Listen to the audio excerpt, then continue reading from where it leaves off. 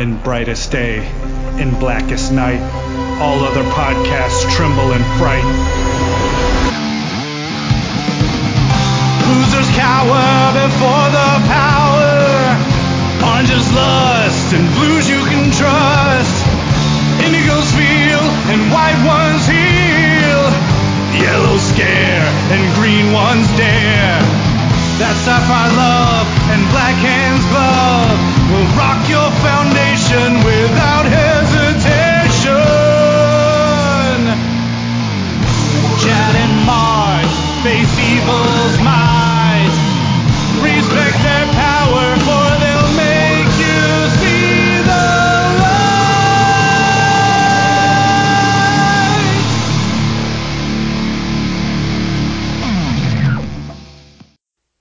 Hi, everybody. I'm Chad Bokelman. I'm Mark Marble. And this is the LanternCast. Episode 405. That's right. What are we talking about tonight? We are talking about a bunch of interesting things. Well, it's in the eye of the beholder, I suspect. So we're going to talk about some DC news that kind of broke at the end of last week, but we were already locked into doing what we were doing, so we figured we would deal with it this week. And then we'll roll over into Green Lantern Earth 1 Volume 2, and we'll do a review of that. Yeah, so what happened over at DC is essentially everybody used the buzzword of the day at the time was bloodbath. What was described as a bloodbath at DC Comics in terms of layoffs. I believe, what did they say, roughly a third of the staff were something like that was let go. Yes. DC Collectibles / DC Direct is all but kaput. It's probably kaput. Jim Lee did say something along the lines of that may continue, but just in a different sort of fashion, maybe just working more directly with licensing and stuff like that. DC Universe is probably on its way out. I think that was probably a foregone conclusion once HBO Max was a thing. And so many things from DC either started moving to the CW or over to HBO Max. And things like Black Label are probably on their way out too. So yeah, man, where do you want to start? There's so many different aspects of this. That is true. It's kind of hard to zero in on one thing. It is conceptually the idea of DC Direct being gone is pretty powerful, even though it just looks like the Warner Brothers consumer products. They're basically, I think a lot of people suspect they're going that part of the company is going to be taking over any DC merchandising. At least that's what I think the belief probably is. The fact that you had a third, pretty much a third, being gutted. I mean, including the editor-in-chief, Bob Harris, getting the boot. Whole bunch of books are being canceled. With Jim Lee saying about 25% of the books are not profitable. The books that they publish, yeah. Which kind of which obviously opens the door right off the bat, not having to be Nostradamus to suspect that that obviously could mean that up to 25% of what they're publishing now what they were publishing before they started slicing things off. Or though that 25% was in danger. It's hard to just focus on one thing, because it's like they kind of think this is leading toward the next reboot, the next relaunch. Rebirth seems like it wasn't that long ago, but it kind of was. And I guess in DC standards, it was a long time ago. I don't know. It's just. I mean, I guess DC Collectible / DC Direct is a great place to start, given your affinity for toys and the fact that I also collect some of that stuff as well. So that could give us a good. So what do you think that means toy market wise? How profitable did you ever think that DC Direct or DC Collectibles was? Given, I mean, like, sure, Superman, Batman figures, Wonder Woman figures, things like that. But I know that at one point they had plans, I think, for the Icons line to put out an Etrigan the Demon figure and things like that. Now, obviously, those could have been smaller print runs if they ever decided to put those sorts of figures out on the market. But wasn't it just kind of I don't want to say a dumb idea, but like if your goal is to sell as many units as possible, putting out figures constantly of obscure characters or of popular characters but renditioned in a way from obscure storylines that the general public isn't aware of. Did you ever really see DC Direct or DC Collectibles being a truly heavy hitter on the scene? Or I mean, I think from the perspective of it was important. I think there were things that I don't know if it's as important now. I think part of the problem once you have when everybody can access almost anything. You know, we all love being able to order stuff online and being able to search for things online and find it here, find it there. That back in the day, obviously, when before that was really a go-to market, or that e-commerce had really developed, that it was easier for them to corner the market on things related to their characters. Between that and the Warner Brothers store, when that existed, they were able to. They had a niche, and they knew they had a fan base, so they could, depending how they limited the production run on things too. And I think it probably was bigger back in the day. Then, like everything else, it probably got bloated, where they were like, oh, you know, let's make 8,000 versions of this and 8,000 versions of that. But we know it can work because we know what it was like during Blackest Night.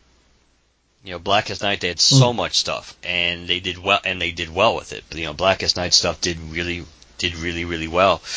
I think on one level, it makes sense, since it seems like they're going to an internal distribution model or system with their comics, and now whatever products they put out, that it's all going to be distributed internally. So maybe that's part of how the reshuffling is going to be. Why they're going to give it to this different part of WB now, or an existing part of WB, and just phase out something else from a downsizing perspective. You already have this arm of the company, so you just kind of like give them a little more responsibility. Or I think the bad news is, I mean, obviously short term, it might very well mean a considerable downsizing also in output. That a lot of things that we're used to getting that we may not get. Now, as Green Lantern fans, we haven't had to worry in a while because we don't get anything. But just generally speaking, I think that they could really cut back on stuff, which again might not be horrible, depending if they being a little more finicky, or maybe listening to the fans, a little bit more, and about some of the stuff that they want and some of the stuff that they don't. But it's weird, the idea of not having a DC Direct, no matter what they called it, when they go back and forth, and not that long ago when it wasn't DC Direct and back to being the DC Direct, that's kind of weird. It seems weird not having that. But then again, the whole everything's changed so much this year with them, with Diamond and everything else. So they really are trying to like reinvent the wheel, it seems. To save money, probably. Yeah, I had a bunch of comics that I needed to go pick up, being hospitalized and everything. And then I thought there was a problem with my car at one point, so I hadn't been really going anywhere. So I finally, this past weekend or whatever, as we record this past weekend, went to a bunch of comic shops to, catch up on however many floppies of the various series that I missed out on, picking those up and things like that. But one of the, by the way, the stack of comics that I have to add into my long boxes now is at least a foot high, maybe a foot and a half. That's how many comics I had to grab. Single issues and trades are kind of stuff in here too. But yeah. But while I was out, I also picked up, because of this news, I didn't really anticipate there to be like a run on, DC Direct related collectibles or anything like that. So I just it wasn't necessarily like, I better get this or it'll be gone. It was just like, you know what, I'm going to regret not having this figure if I don't. One of my local comic shops, and there's multiple in Austin, had the DC Icons Firestorm, the one based on the New 52 design. And I've always looked at that figure and just gone, man, I want that Firestorm figure. But yeah, I decided not to. The Icons one that I like for sure wanted and got, several months back, maybe a year or two ago. I don't know how long it's been. But the Static figure that is Static as he originally appeared in the comics, not as he appeared on the animated TV show. So Static, not Static Shock. So I just anticipated, like, you know what, maybe these things are gonna get harder and harder to find. I should probably just finally pull the trigger on this Firestorm figure now while it's still here. So I grabbed that, and I just spent a lot of time in that aisle just looking at, do I want this? Do I want that? But really, after a while, it was almost like visiting a museum. Not in the fact that, already I'm just used to the idea of DC Direct not existing, but just kind of like really taking the time to look at the figures and appreciate them, because, maybe this particular type of way to get these figures or these characters is gone forever, and maybe quite as quality figures or quite as detailed or quite as obscure or whatever the case may be.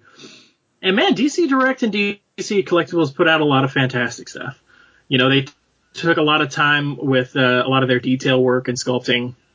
I know some action figure aficionados are like, okay, yeah, the sculpting is great, but the articulation is shit sometimes, or maybe they don't do a good amount of accessories, or whatever the case may be. But when I look at that Static figure and I look at this new Firestorm figure I have, these are pretty damn good figures.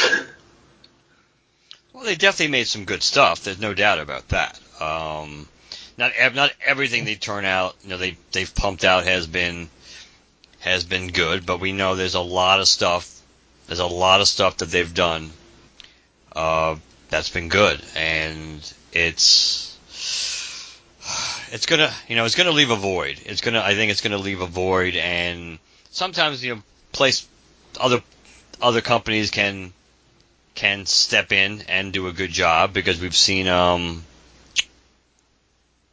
Mattel's made a lot of cool figures. A lot of the Mattel figures are, especially some of the Blackest Night versions of those figures they put out, were actually cooler than I think the DC Direct figures. But it's what we're gonna get and how much we're gonna get. That is I think that's one of the big questions too. Is like, because you naturally would think we're going to get less merchandise, right? That's what I would think. Yeah, and moving to the comic side of things, it seems just from Lee's statement that I think we all kind of inherently knew that the comics needed to be in one way or another the creative vehicle behind the TV shows, behind the movies, behind the animated series and stuff like that, because you got to have some source material, something to draw off of.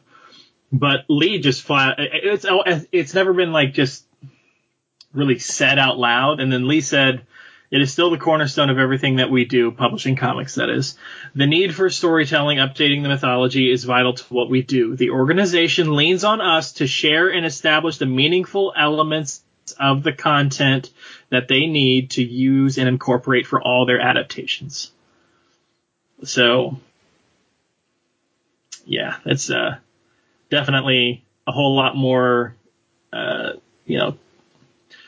it's a whole lot more obviously profit driven. Obviously, it's a business; it's got to be, but it just seems like it's much more just flat out and frank at this point. I know that they had canceled Batgirl, Batman and the Outsiders, Justice League Odyssey. They also announced that they were canceling Teen Titans, Suicide Squad, Young Justice, Hawkman, and John Constantine Hellblazer as well. So I know that Dan really loved Young Justice. I think Jim did too. I haven't caught up with that series at this point, so I'm just trust that it was a good series and it's going to suck. That it's going to be gone. I definitely was reading Hawkman from Robert Venditti, and that sucks that was gone, because I feel like he was really doing something there. So yeah, man, they canceled some books outright while letting people go, and Man, it's crazy. Yes, I think it's the magnitude of the shakeup that surprised many people, and people kind of knew it was coming. We've heard some of these things for a while, especially the idea of focusing so much on digital, of that being, even though Jim Lee tries to make it sound like basically if something can sell in digital, then then it'll sell on a hard copy too. But that also doesn't mean that there's going to be some books. I'm sure there's going to be some exclusive books that are going to be digital, or at least they're going to roll out that way to see if there's an audience for them, and it's probably cheaper that way. Yeah.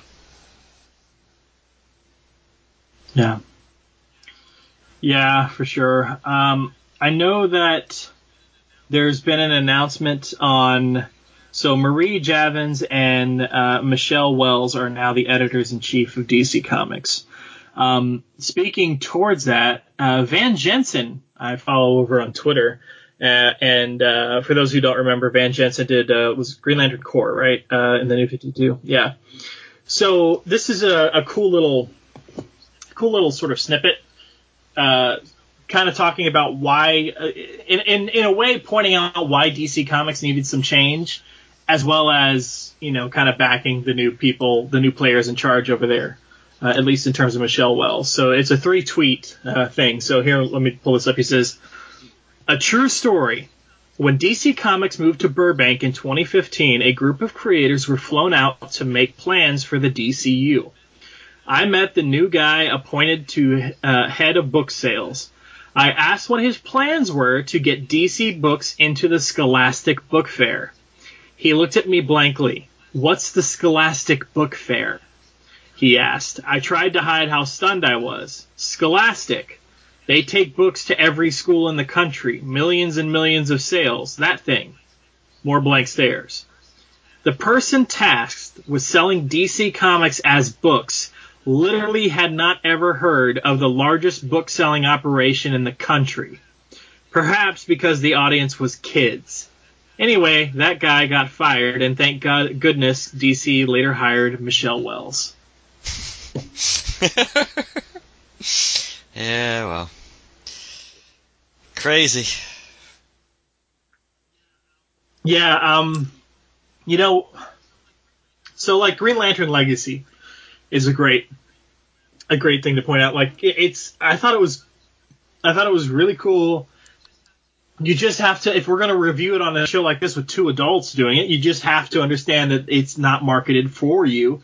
And if you go into it with that expectation and just sort of switch your brain off and say, okay, whatever the target age market is for something like that. And, sometimes that can drastically change. It can be much younger readers, or it can be geared toward, preteen, teen, that sort of thing. I think that it's so strange to me that there are so many comic book fans out there who grew up reading comics. And especially if you go back and read a lot of those older issues, maybe Bronze Age Justice League or whatever, how sort of weird and campy and, sometimes violent, but like overall roughly kid friendly, a lot of that stuff was. And a lot of that stuff is remembered fondly, and yet these same comic fans kind of lose their shit when, people try to publish kid-friendly versions of this stuff. And it's like, well, didn't you grow up on kid-friendly versions of this stuff? Don't you want the next generation to have the same experience you did? So I saw some vitriol and stuff online, and I think there's vitriol online on every decision made ever. But, the idea of these two women being hired, especially Michelle Wells, who had a lot of experience on the young adult, kid-friendly kind of side of DC's arm, in the idea of them being in charge. And it's just like, you know what? Regardless of how you slice it or what books you liked or, collectibles or whatever, there was something wrong with DC. And there were a lot of good people and good creators let go over at DC. So I'm not trying to sit here and say like, oh, dang dong, the witch is dead, let's go party. Because a lot of really good people lost their jobs. but I think we all saw the writing on the wall at some point. This had to have happened because you looked at like maybe DC Universe, the app, and go, oh, well, now you got HBO Max coming out. You guys keep starting up series and canceling them. Swamp Thing. You look at Marvel's app for the Marvel Unlimited to access all their digital stuff and compare that to what DC's digital library was. And it just, something wasn't adding up there. Something wasn't adding up marketing and toy-wise. I mean, I know it was probably more on a Warner side of things in this specific example, but I'm just going to use it as an example anyway. The failure for marketing toys for Green Lantern the Animated Series. You know, were there talks? If Warner wasn't going to step up and provide some licensing to get those toys in front of people, couldn't a DC Direct or DC Collectibles put out something? Was that possible? I don't know. I never heard of those sorts of conversations. And, you know, now that after the series was canceled, it wasn't something that was even talked about. So I guess, once the series was canceled, it's like all these stories came out of the woodwork about what's really happening behind the scenes. And I didn't hear of anything like a meeting that happened or DC Direct tried to save it. The books being started up and canceled, seemingly on a whim. If 25% of your line is not a profit-making margin, man, something's up. So there's so much out there that just, if it didn't seem 100% just wrong, these little twinges here and there at DC where you're like, well, that's a weird decision. Why'd they do that? Just sort of across the board. So it sucks that a lot of these great people lost their jobs. I hope they all land on their feet. But at the same time, I'm sort of looking forward to what DC becomes. There's definitely a lot of stuff in my mind I don't want to see DC become. And there's definitely some things and warning signs I'm sort of looking out for, especially with this DC Fandom event coming up this weekend. But overall, man, it's a good start, I think, with Michelle Wells Marie Javins. I think it's a good start with them bringing them on board. You know, the Comicsgate crowd was just like, oh, you brought in women as diversity hires and all this stuff, and it's just like, oh, God, why do we got to give these people any sort of platform? But regardless, it's just like both of them have good histories, and their histories and what they've done, the fact that they've now been made editor-in-chief, I'm sort of excited about where things are going. I don't have strong feelings either way about the direction, because we don't really know yet. So we're gonna. Yeah. I'm gonna wait and see. I'm not against anybody. People who deserve to be promoted, I don't care where they come from, what they look like. They just, as long as, especially if their primary motive is telling good stories and looking out for, and respecting what they're inheriting, basically, and not like a Kathleen Kennedy job where you come in there and it's like, I don't care whether I don't understand what I'm getting, what I'm inheriting, or I don't really care about it, and I'm going to spin it my own way, and hey, who cares? What's the worst that could happen? Well, we've saw what the worst could happen kind of is.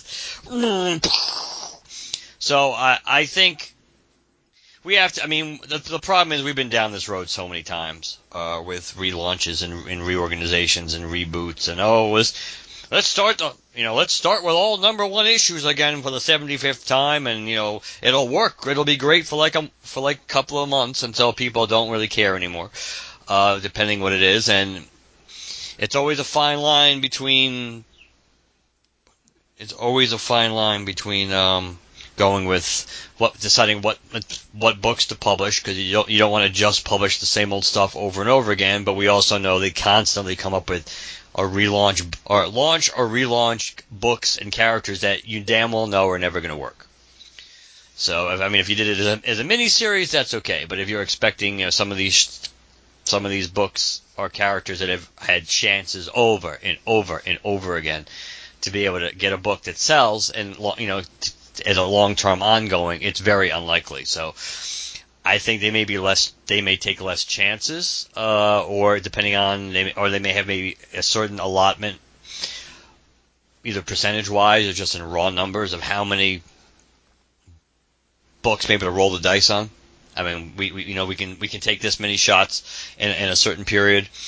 So let's kind of be a little more careful of what we're gonna take that shot with, as opposed to, hey, New Gods, the 75th incarnation of the New Gods, which will crash and burn like all the others.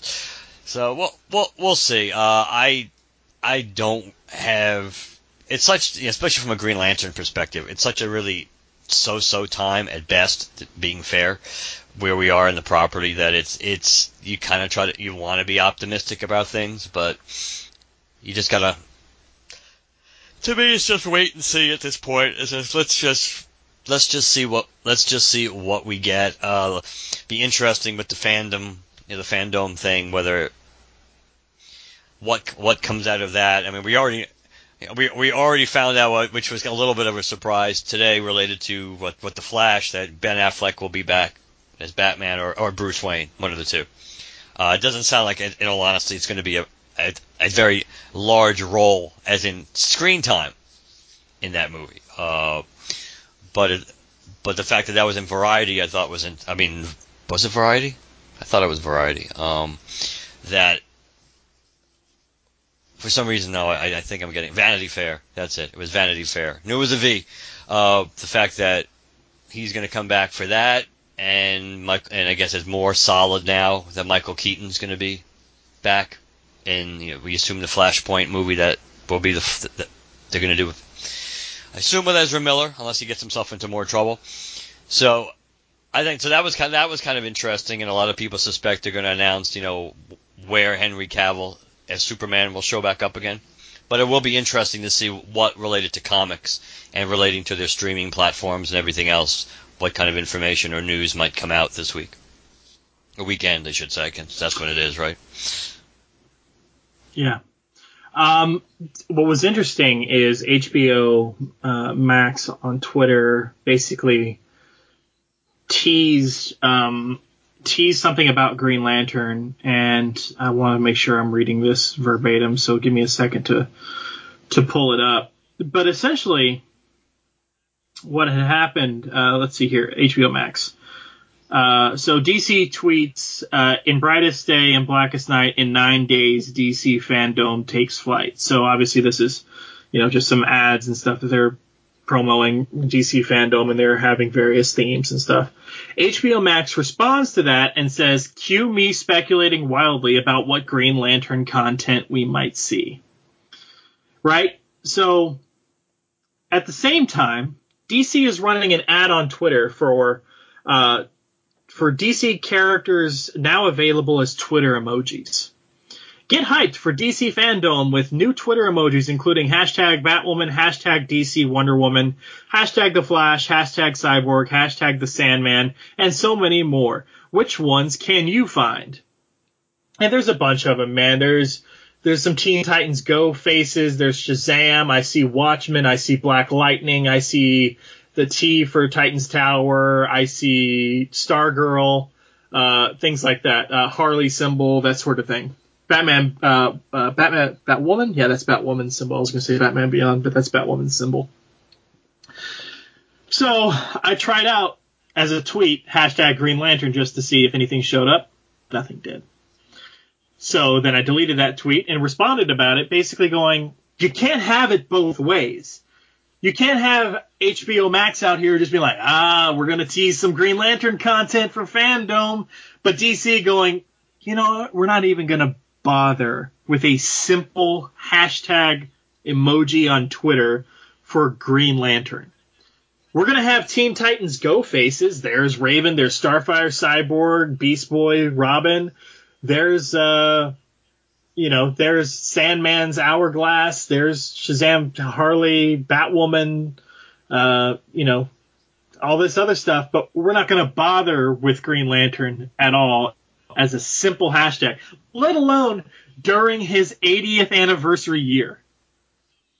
So it seems like we're going to get big news for Green Lantern, maybe, at this event, but at the same time, they're playing both sides of the coin still about just really not caring about Green Lantern that much. So, I don't know, man. I know it's a simple hashtag Twitter emoji, but it felt like a slap in the face. I mean, you've got all the faces of the Teen Titans Go characters. You've got Sandman, which is cool. I gotta get it. Have you seen the ads for that? The Sandman audiobook? Yeah, there's a Sandman audiobook came out. I found out about it because Kat Dennings is in it, and I follow Kat Dennings. She is playing the voice of Death in that. But yeah, there's a Neil Gaiman Sandman audiobook. Sort of half audio drama, half audiobook.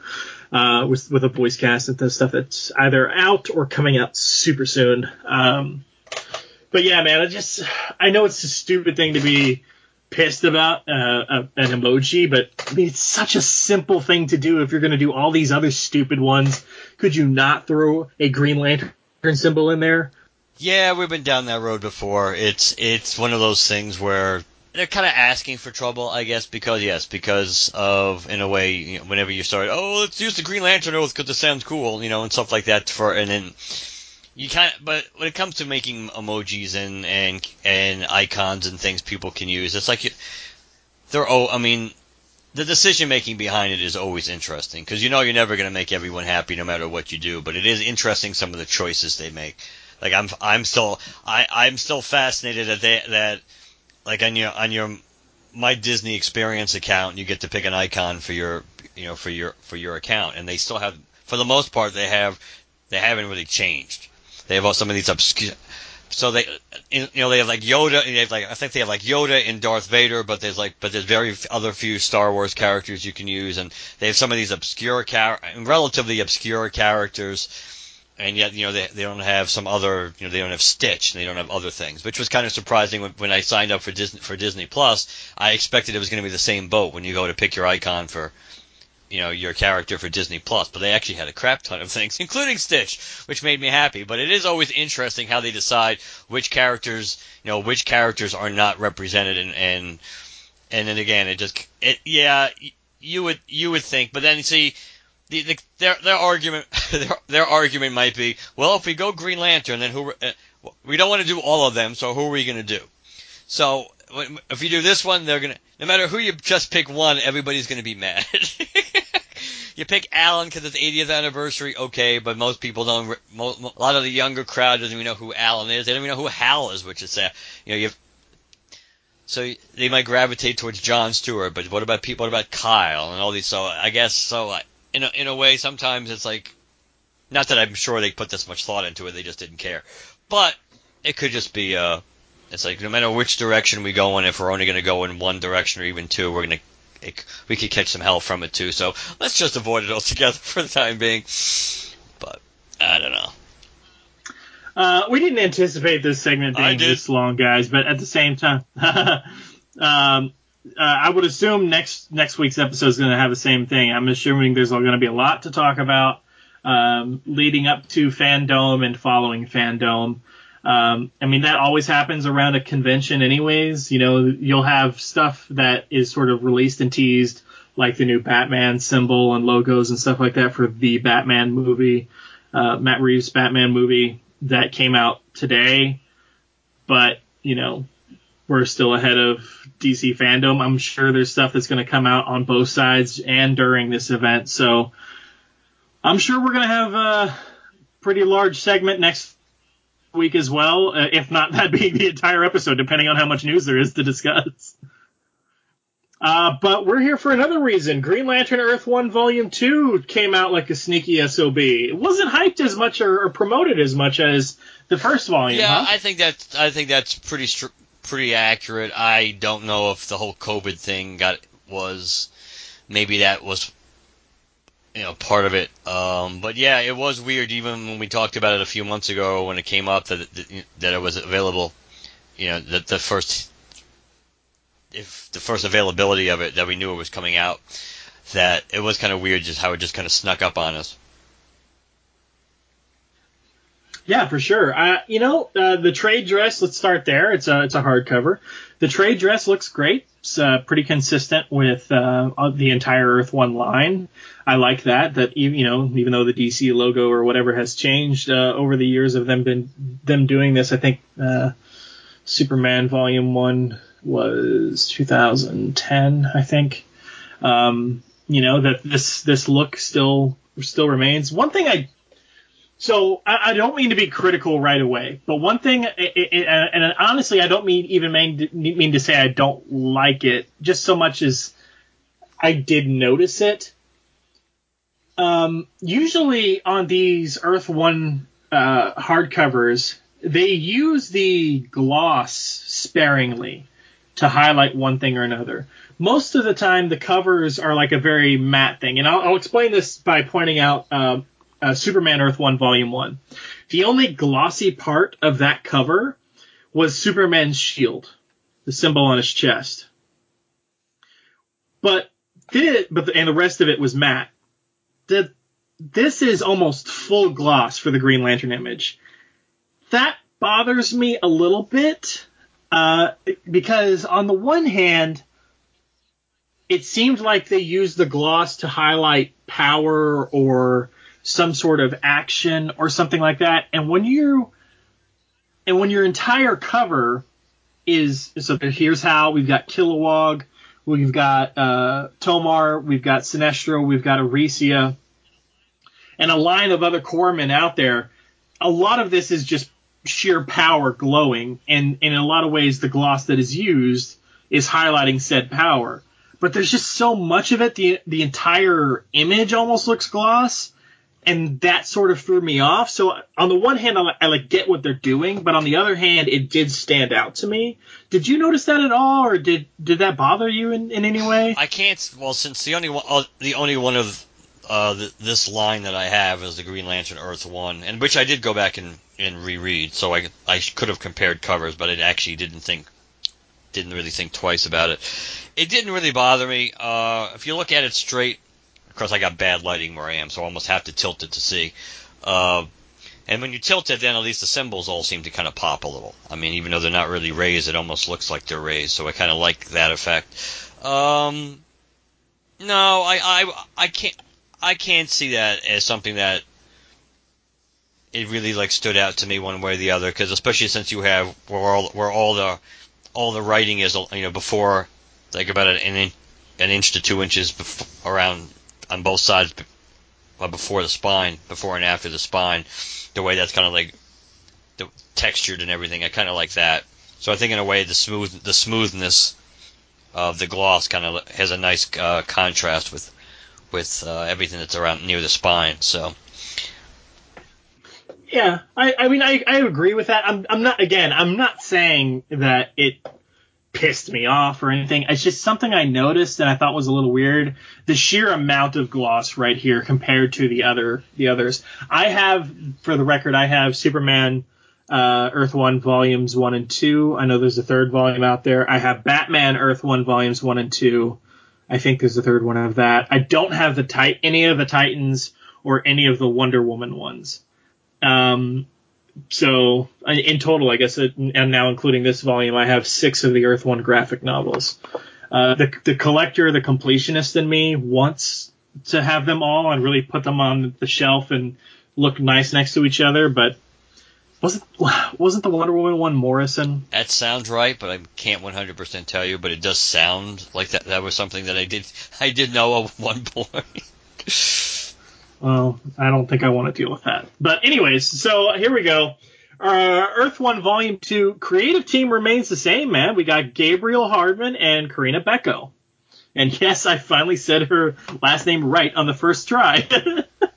You guys are gonna have to go all the way back in the archives to find that out. But essentially, if you go listen to LanternCast episode 316, where we reviewed Volume 1 Earth 1, we actually had Gabriel and Karina on that episode to talk about the book.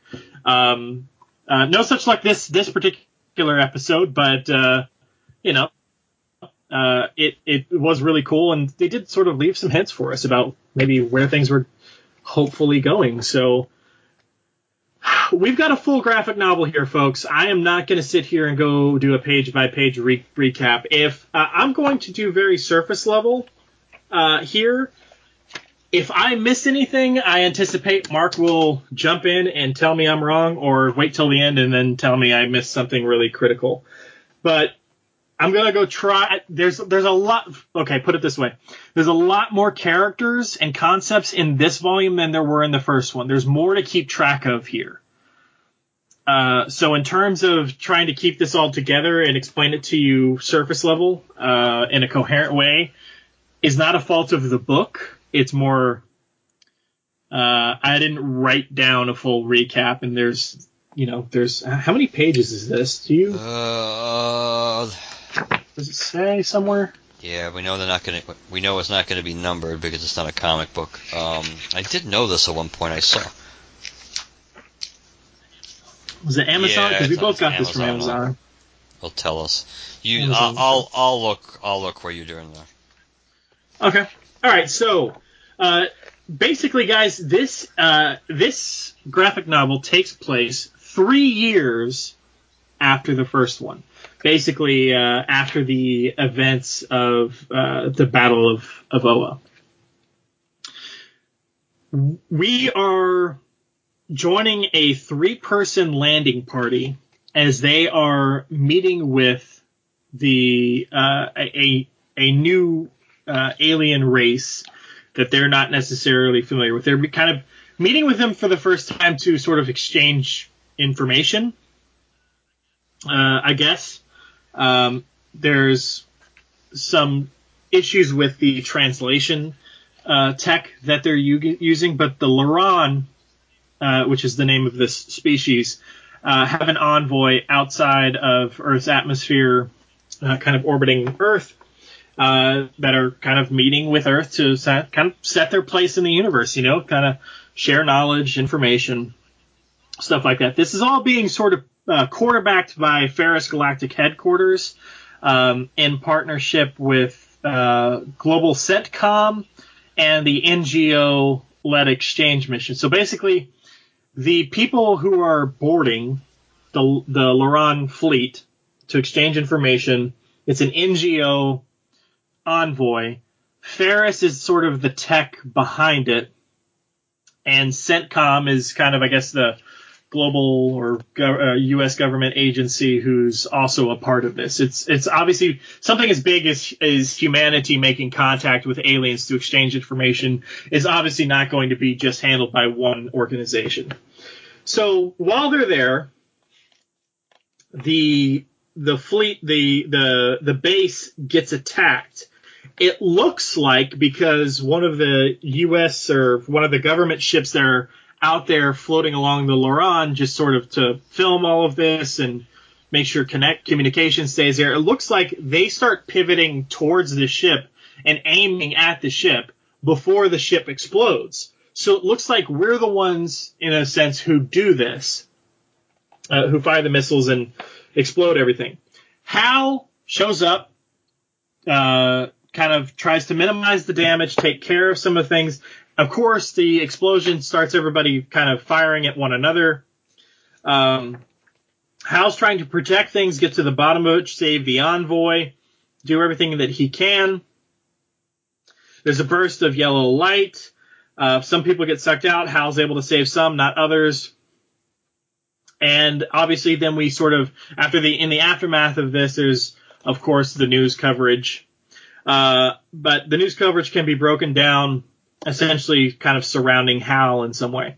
To many, Jordan's steady presence has been a comfort, even a bulwark against a dangerous galaxy. But to others, Jordan is a force of chaos, responsible for luring threatening species to Earth.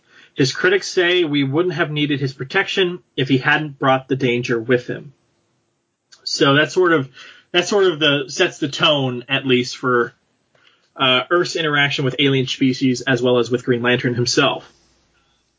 Some of the Global Central Command sends some soldiers to apprehend Hal outside of a hospital.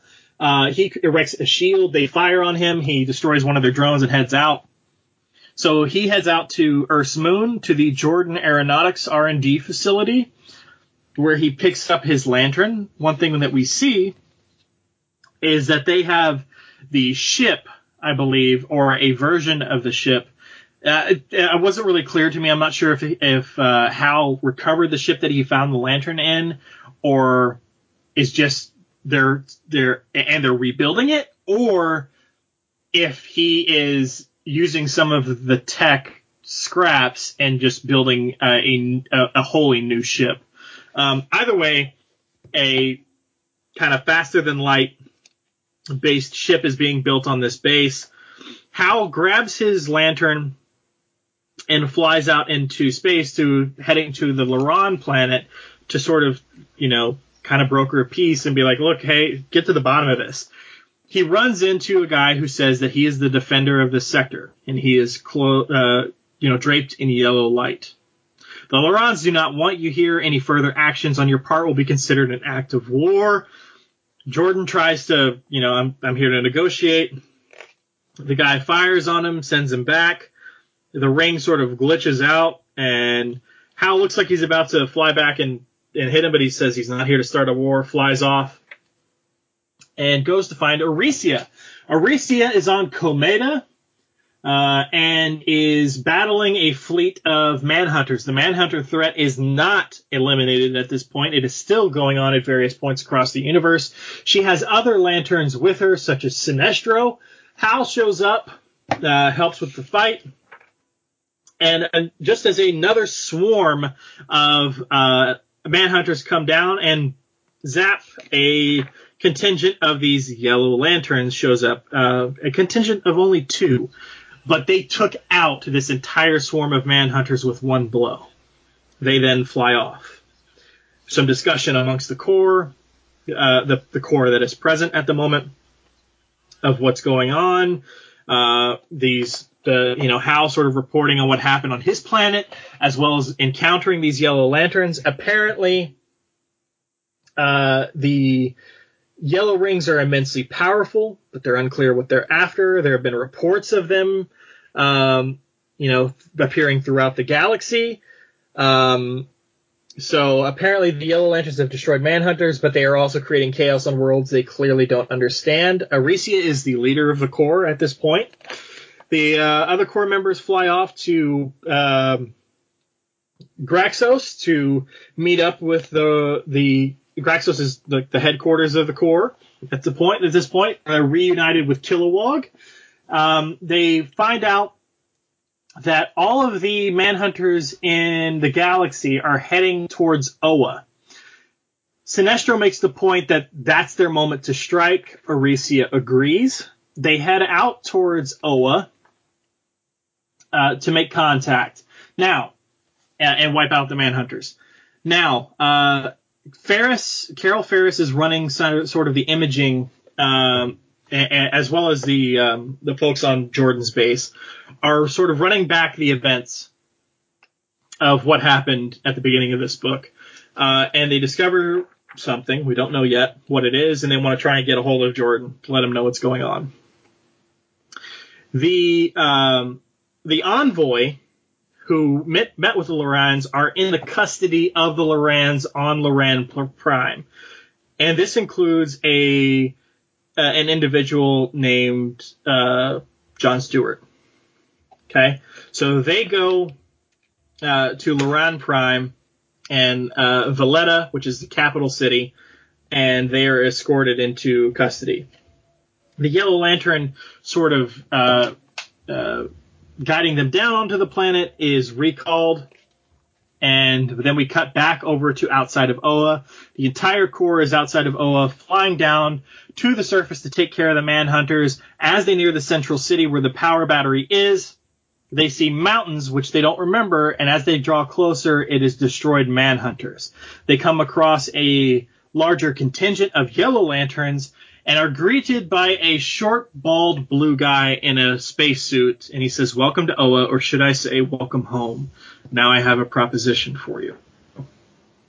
Back on Loran Prime, the contingent that went to meet with the Lorans are locked up, and then we cut back to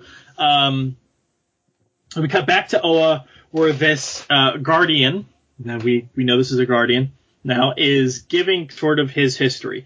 Essentially, one of the oldest beings in the universe. The idea was to restore order. I want these yellow rings are more powerful. I want you to take these yellow rings so that we can eliminate hostile threats and restore order to the galaxy. Hal declines, Aricia declines, a bunch of them fly off, and then as they're leaving the atmosphere, we cut back over to Loran. The Yellow Lantern comes back, releases the three-person envoy, takes out one of the Loran guards so that he can help them escape. As they're leaving Oa, Sinestro says this is the wrong path and I refuse to take it. He says, I'm going to go back. In your hearts, you know I'm right. And a group of about 10 or 15 lanterns, including it looks like Tomar, seem to agree. And they head back. Hal says, we can't just let them go. And Aricia says, that's what we're going to do. If the core isn't voluntary, we're all headed towards a dark place. Back at the Jordan Aeronautics facility, they are being raided by the same sort of global CENTCOM troops that tried to go capture Hal. Before that, they can get their hands on all the tech inside of there. The group of scientists and various individuals there board the ship and fly it off into space, the experimental ship. Do you remember? I said faster than light, but I don't remember what exactly was the fuel source of this, or what did they call it? Was it like a warp drive, or what did they say it was? I remember where they mentioned that. Was that before they went into space, or was it after? It was before, when they were working on it? I think it was before, when they were working on it, when Hal first showed up at the base. I'll keep looking, you keep going. Back on Loran Prime, the Yellow Lantern is taking the three contingent off to a secluded alley. They ask him finally, what do you want from us? And he says, I want you to take this, as he takes off his ring to hand it to them. Back on the headquarters of the Green Lantern Corps, Kilowog and Aricia and Hal have a debate with each other. If you know Kilowog's history, you know his thought process and the way his people, thought about things and were raised. Then you kind of, the idea of bringing order to the galaxy with a powerful ring more powerful than their own, that sort of a thing. Why won't we take this chance? You can't trust him, that sort of a thing. Back on Loran Prime, the Yellow Lantern hands his power pack and his ring over to them, and they start asking all sorts of questions. He says, I can no longer serve in good conscience. I've obeyed orders. I've done things that go against my core principles as a Quardian. I've killed many Lorans. I can no longer wear this ring without shame. Take it, use it better than I have. Go home. I can't return to mine without making amends here first. John says, you're not a Green Lantern. Where is it you come from? All right. I'm not going to do a ton of reading on this, but I will read at certain sections. My homeworld is Quard. Not just my homeworld, but so much more. I don't know if the ring's translation can fully express what I mean.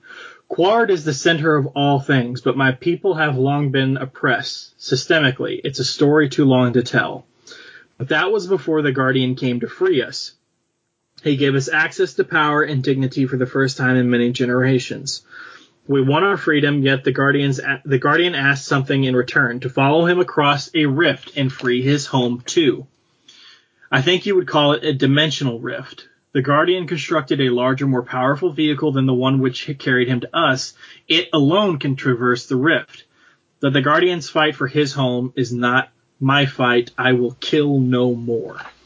One interesting thing here, just to note, you can see the enslaved Quardians in this guy's sort of flashback, and what looks like several anti-monitors are standing behind them. So it looks like the Guardian helped them gain power and destroy these anti-monitors. Clearly they're in the antimatter universe. All right, so he hands him the ring, flies off, and then we cut back to Oa and the Guardian ship where the Green Lantern contingent that split apart from the Green Lantern Corps along with Sinestro are being given their Yellow Lantern rings. The Guardian says that they can make a difference, erase chaos, and bring about a new golden age. Hal speaks with one of the individuals trying to get a channel over to Loran, and the hostage tells him the hostages have escaped, and nobody knows where they are. So Hal tries to, figure out what's going on, but all of a sudden they're interrupted by a message from the Guardian, which is being broadcast basically across the galaxy. And what is being said is, after Earth sprays an attack on the Loran, destroying their cultural envoy ship and killing scores of innocent civilians, only Loran compassion kept Earth from suffering a just comeuppance. But new evidence has emerged. The Earthers have secretly developed faster than light travel. We knew they were belligerent and barbaric, but only now do we discover they pose an imminent threat to the galaxy. At this moment, the Yellow Lantern Corps is taking the necessary steps to eliminate that threat. Once it is secured, we will contain Earth until the threat has passed. You don't know me. You may have concerns about the motives of my Yellow Lanterns, but I assure you, we will deliver on the failed promises of the Green Lantern Corps, and after the long years of Manhunter rule, finally bring stability back to the galaxy. And then he talks about his race, tries to go into his own story. This is when Hal goes off to get back to Earth and figure out what's going on. This same message is being seen by the original 3 Loran envoy. The leader puts on the ring and gets sort of overpowered. She does manage to fly them off. Meanwhile, out in the Jordan Aeronautics prototype ship, they're sort of drifting about with sort of no idea where they're at, where they're headed. A message comes in to the Green Lantern headquarters and is brought to Arisia. Arisia connects with Jordan, and these messages from Carol Ferris showing that the Yellow Lanterns are indeed the ones responsible for attacking the original Loran envoy on Earth.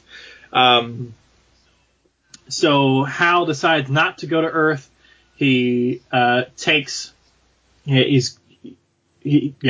not to go to Earth. Wait, does he decide in here or after the message? Let's see. No, he decides after the message. There's a message suddenly coming into to the Green Lantern headquarters from every lantern currently operating, basically requesting backup. All the Yellow Lanterns have gone after the Green Lantern Corps and are attacking them. After he cuts off communication with Arisia, before he's able to cut off communication with Arisia, the base is attacked and they're unable to establish a connection. He decides not to go to Earth. He's asked when he's in communication range of it. Meanwhile, Carol is trying to get into Global CENTCOM. This is when Sinestro and other Yellow Lanterns come up to help keep the peace.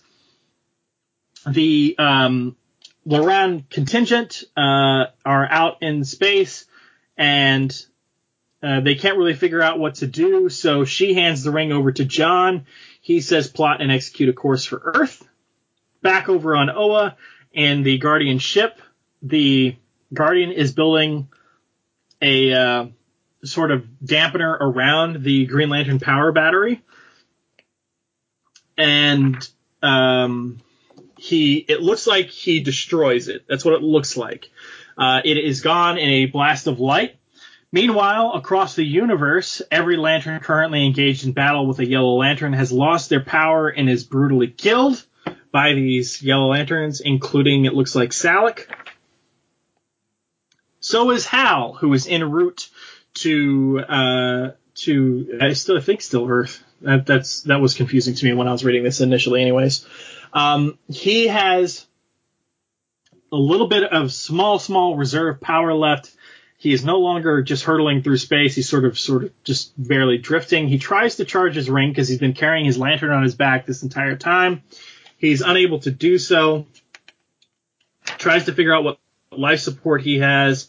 He ends up drifting towards a sun. And and falls 3.25 hours later. He's drifting through space. He has sent out a distress signal. That distress signal is picked up by Jon Stewart and the others of the envoy who have found him and surround him in yellow energy so that they can get him out of the ravages of space. Sinestro is down on Earth in Global CENTCOM headquarters and refuses to carry out the Guardian's will any longer. He says, you do appear to be conversing with me through, the Guardian says, you do appear to be conversing with me through a yellow ring, which means you will continue to do as I say. And I say you are staying where you are, rendering aid as asked. The other two are to be reassigned, not you. He says, what about Jordan? Earth system is his purview. Eventually we will have to deal with him, get him to see reason. Surely then. And then the Guardian interrupts, says he has already been dealt with. Sinestro says, I refuse. I must return home. The Guardian says, interesting but disappointing. You see, I still value loyalty even if you do not, unless, of course, you misspoke.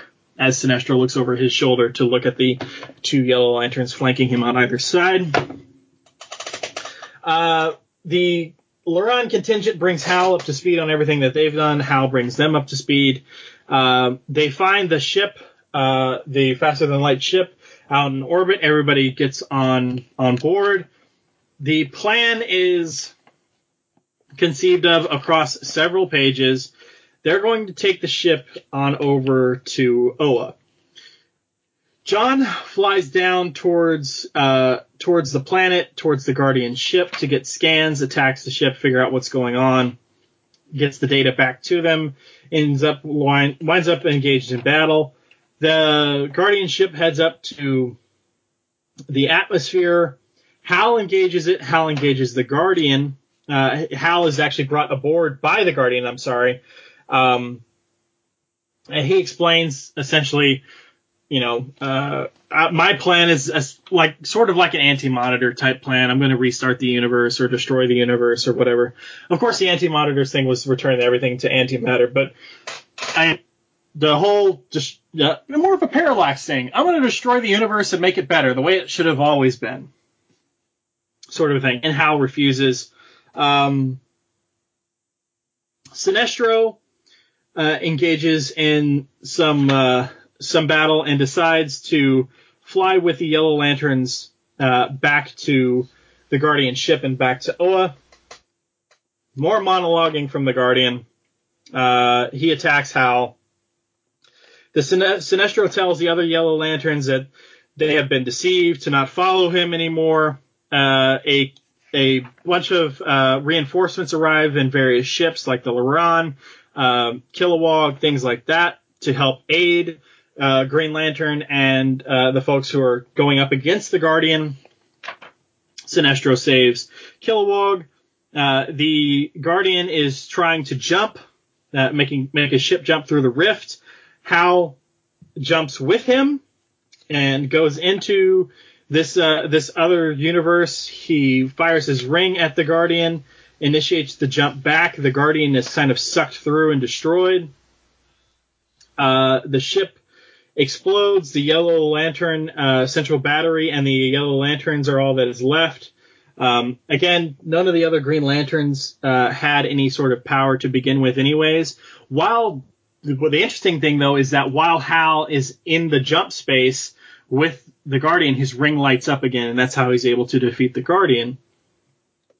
So, back in the regular universe, we don't see Hal, we don't know where he went, anything like that. The only thing that is left is Yellow Lantern energy, Yellow Lantern rings. Everything sort of comes to a close. Again, there's so many people, so many situations to keep track of, but the epilogue is on Quard in the parallel dimension 3 years later. A Quardian is screaming, "They're back, take cover." Some folks are flying in, "Surrender your weapons and gather in the public square. No further harm will come to your people if you comply." And then a Quardian is rushing towards a hut, outside of which is the Green Lantern power battery. Guardian, we need your help." "I'm on it," as a streak of green light comes flashing out, and we see Hal Jordan say, "But please stop calling me Guardian." So the Green Lantern power battery was not destroyed, but rather transported into Quard. That was a horrible recap, just because, there wasn't anything pre-planned or pre-written down or whatever, but it's about as best I can do without spending a sizable majority of this episode just straight up reading the book to you. So, what'd you think? It wasn't a horrible recap. You hit the important points. Deep Space Drive is what they called it earlier in the book, and, there you go. And 144 pages is what the sucker is supposed to be. Yeah. I don't entirely know what I think about this, but then when I went back and I reread the first one, I kind of had mixed feelings about the first one too. I do like, from a visual perspective, though, we kind of did get this at the end of the original graphic novel, which is kind of interesting because at the end of this graphic novel, he's completely clean-shaven again. But if you ever really want to get a really good look at if we had been lucky enough to get Chris Evans playing Hal Jordan, the way he's drawn for the majority of time in this book with his beard, there's your Chris Evans Hal Jordan. It was to me, one of the more interesting things in this story was the fact that, at least according to what this Guardian is telling us, is that he's not Krona, because he references Krona and the exploits of Krona in this book, which, by luck of the draw, I just happened to open it to this page. I am not the first to touch time, of course, far from it. Long ago, there was another great Owen, his name seemingly long forgotten, with Krona. So, unbeknownst to, as we probably suspected that this guy was going to be Krona, that was kind of like a little curveball, that he's not Krona. Just following in his footsteps. So, I guess I'm not a huge fan of the Yellow Lantern designs. I don't think they're anything to... They are obviously different, but they're not... I don't know. They're a little too... Which is a weird criticism. They're a little too uniformed, with the armor and the shoulder pads and the gauntlets, and other than the only ones that really kind of looked a little more... I can't say they look different, because in a way all the Cordians look alike, but I kind of like the Cordian Yellow Lanterns, at least I think, stood out a little bit more than when you had the Green Lanterns wearing the yellow rings. I like, even though Carol wasn't in this book a lot, her role was really important, so I did like that, and I liked the relationship between Hal and Carol. I liked that moment that Hal and Carol, have before Hal goes off to try to broker, to negotiate and broker peace. I liked that when he basically comes to her as a hologram. I do like that, just the way she's working behind the scenes to try to figure out, by looking at the video recordings, to figure out that, yes, indeed, this is what happened, that, we Earthlings did not blow up the Larian ship, that it was, those rotten Yellow Lanterns. So I think I agree with you on the look of the Yellow Lanterns, but I don't think that's the fault of the artist here. I just think it's the fact that the Yellow Lanterns are largely Quardians. They all look the same, 100%. They're not different alien species until the group that splinters off from the Green Lantern Corps alongside Sinestro goes by, and I think we both agree that that's the better look. So I definitely agree there. The one thing I wanted to ask you is, because I still haven't watched it. So the first Green Lantern Earth 1 graphic novel had a very sort of Aliens feel to it. Do you get that feeling with this volume? Does it sort of continue? Does it match maybe any of the sequels to Aliens? Does it maybe align more with a completely different kind of popular film I've never seen, or anything like that? I don't. Maybe it's been because it's been so long since, even though I did reread it, but it's been so long since we did that first episode and where my mind was at the time. I think there's some elements, visually, that kind of like call back maybe to that concept, to the the alien concept, but I don't. But I can't say when I was reading the story, I noticed it. It wasn't anything that I didn't it didn't send the gong off or had that light bulb come on over your head when I was actually reading this one. So, yeah. So I'm not quite sure. Okay. I'd probably say it's that vibe is a little bit less in Volume 2 than Volume 1. I gotta say, I like Arisia as leader of the Corps. Yeah, excuse me, long day. Yeah, that was actually that was a nice touch. I mean, I think that was a nice touch. When you're trying to do different takes on characters compared to what we're used to, that's definitely a different take and a different version of Arisia than we're used to in our continuity. So I thought that was cool. And was it Sinestro who has an issue going to her home planet because her home planet being the base of the Green Lantern Corps, which is kind of typical Sinestro on multiple levels. If it was Corridor, he probably would have been fine with it. Well, speaking of typical Sinestro, it's really interesting how much the Guardians' goals align with traditional Sinestro's thought process and goals.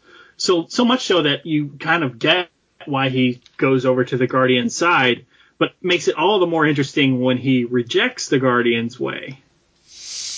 Well, because Sinestro doesn't want to be a puppet.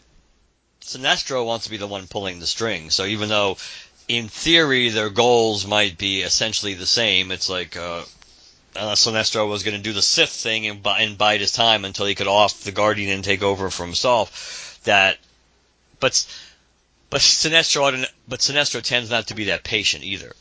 So I don't think the idea of him being a complete pawn and the guy throwing it in his face that, hey, you are wearing a yellow ring, right? So as long as you are, you're going to do what I tell you to do. That was probably was a even crappier proposition, I think, than basically Arisia being in charge of the Green Lantern Corps. That was even because as she pointed out, and you touched upon that, the idea that it's got the Corps, ultimately what the Corps members choose to do has to be voluntary.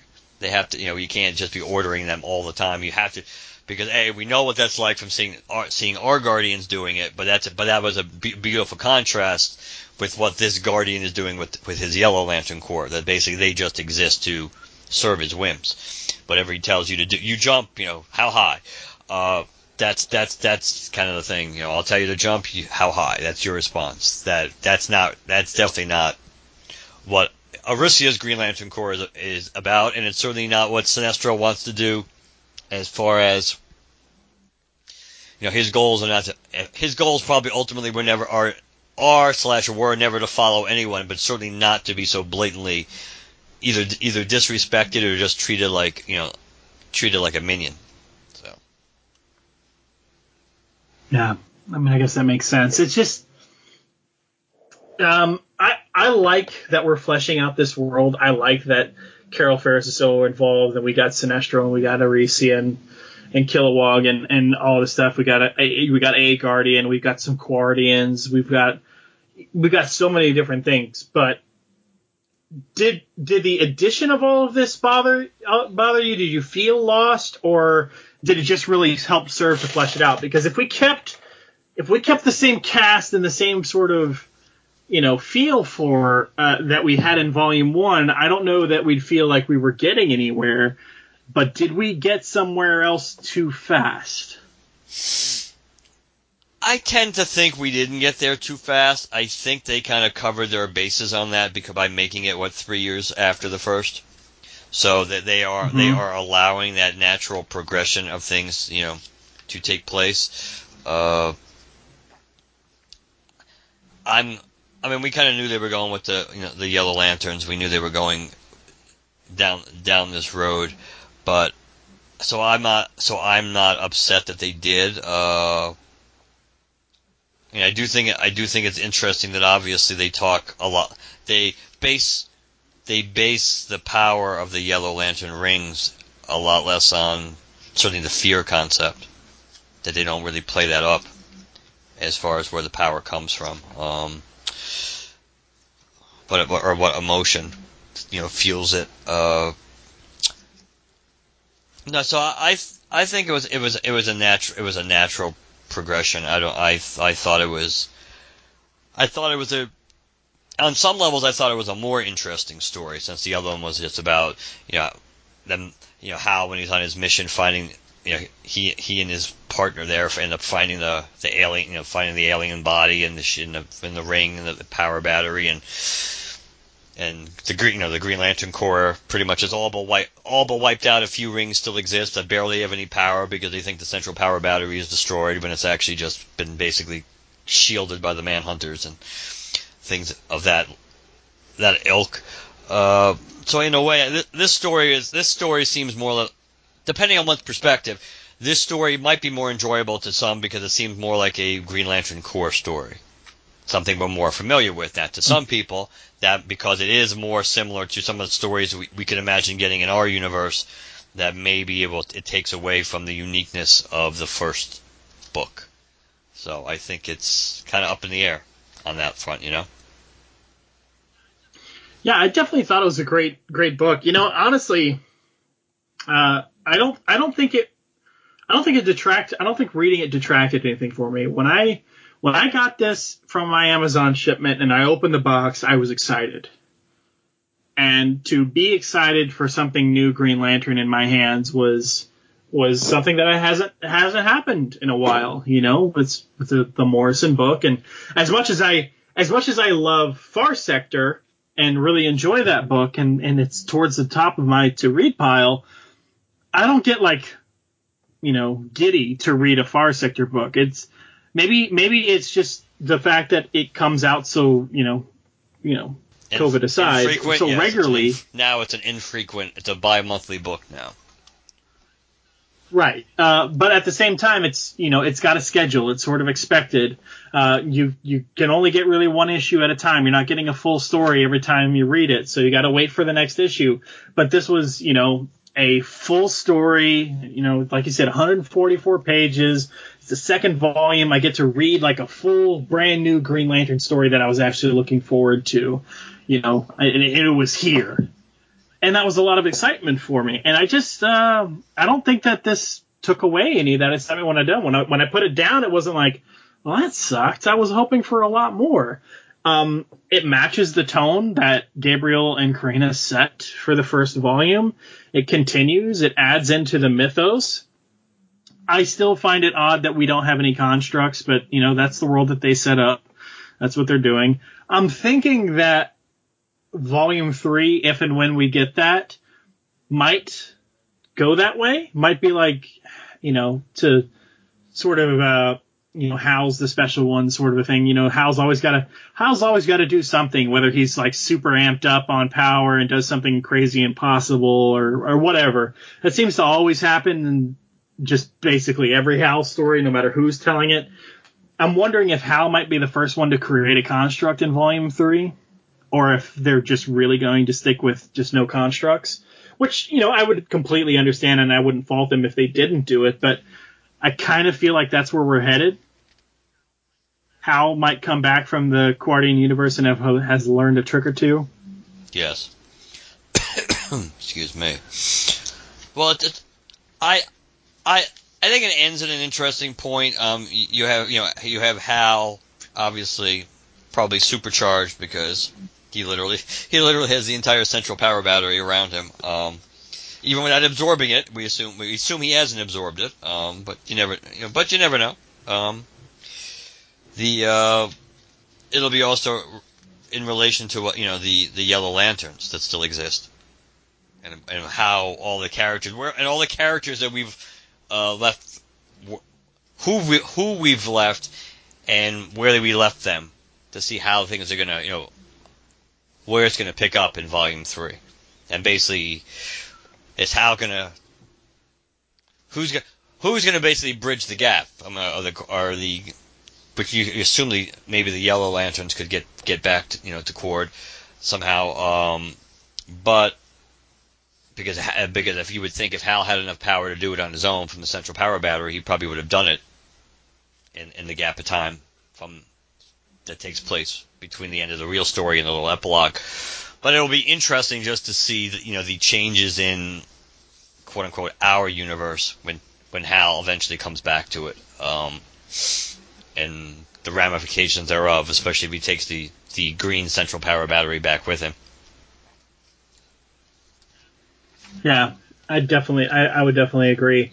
So do you think then, since this one starts off 3 years after the last one, and the scene at the very end of this one is 3 years after the defeat of the Guardian, you think that's where we're going to pick up, or do you think there's going to be another time jump? That's a good question. I think it's really hard to say because we don't know what they're planning, what they're thinking. It could be, because you can make a strong case either way. If you want to be symmetrical, you had the 3-year gap between the first volume and where this volume picked up, and then you had 3 years at the end, so you could literally pick up exactly where we left off.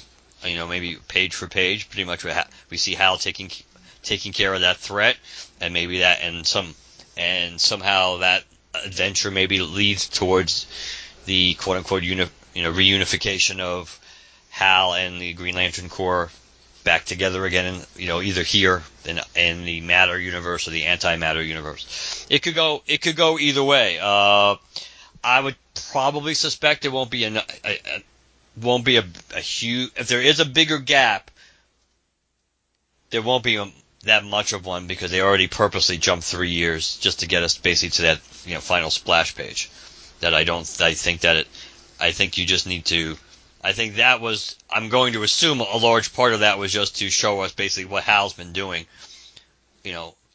Stuck in this dimension for the last 3 years, kind of get an idea of what Hal's been doing, and what Hal's existence is.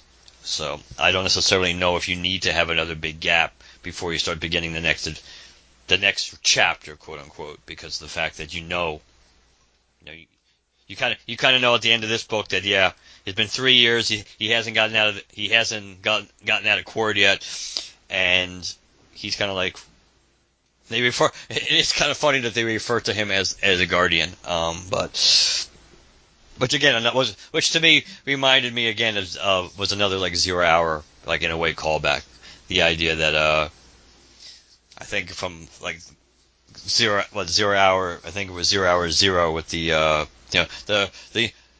something like the universe needs a true guardian, the universe needs me, or something like that. I mean, paraphrasing. So it is kind of like that idea that in a way that he has kind of become, not by choice this time though, and probably not by desire, but he is kind of like the defender of that universe, and the quote unquote guardian of that universe in name and by action. So I thought that was kind of cool. Makes sense. Last question.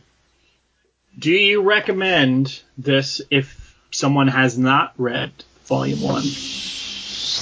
That's very interesting, since I think and it's harder for me to answer because I believe, if I remember correctly, over the weekend I did go back and I purposely read Volume 1 before I read Volume 2, just in case there was something in it that, would I recommend it?